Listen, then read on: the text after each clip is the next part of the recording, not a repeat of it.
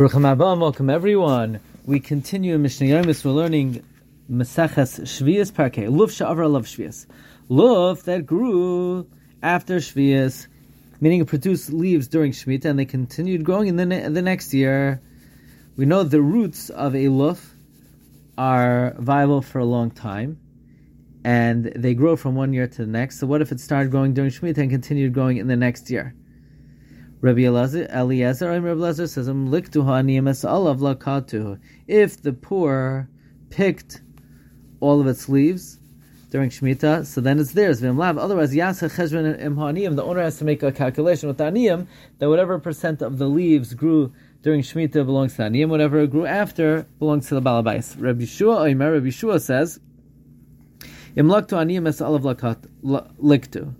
if the aniyim gather the leaves during Shemitah, they gather vimlav. Otherwise, in la aniyim alav cheshvan. The aniyim don't take a calculation of what portion grew during the Shemitah, but rather it belongs to the balabayas.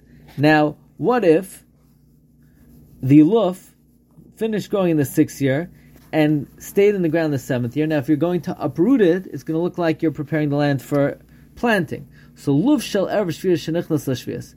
Luf that finished growing in the 6th year, that entered the 7th year, meaning it remained in the ground in the 7th year, v'chein betzalm hakitzayim, or summer onions remaining in the ground during Shemitah, v'chein puah shel idus, or madder, M-A-D-D-R, which is, the root of it is used for red dye, v'chein puah shel idus, madder growing in fertile soil. Beis Shammai omrim oikronoisa b'ma'arufa shel eitz. You got to uproot it with wooden spades, but you cannot use metal spades because that would look like you're preparing the land for planting.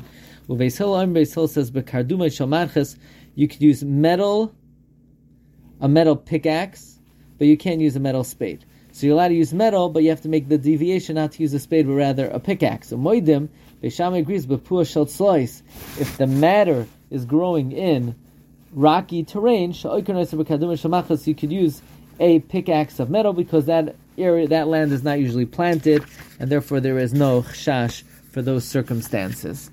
Wishing everyone a wonderful day.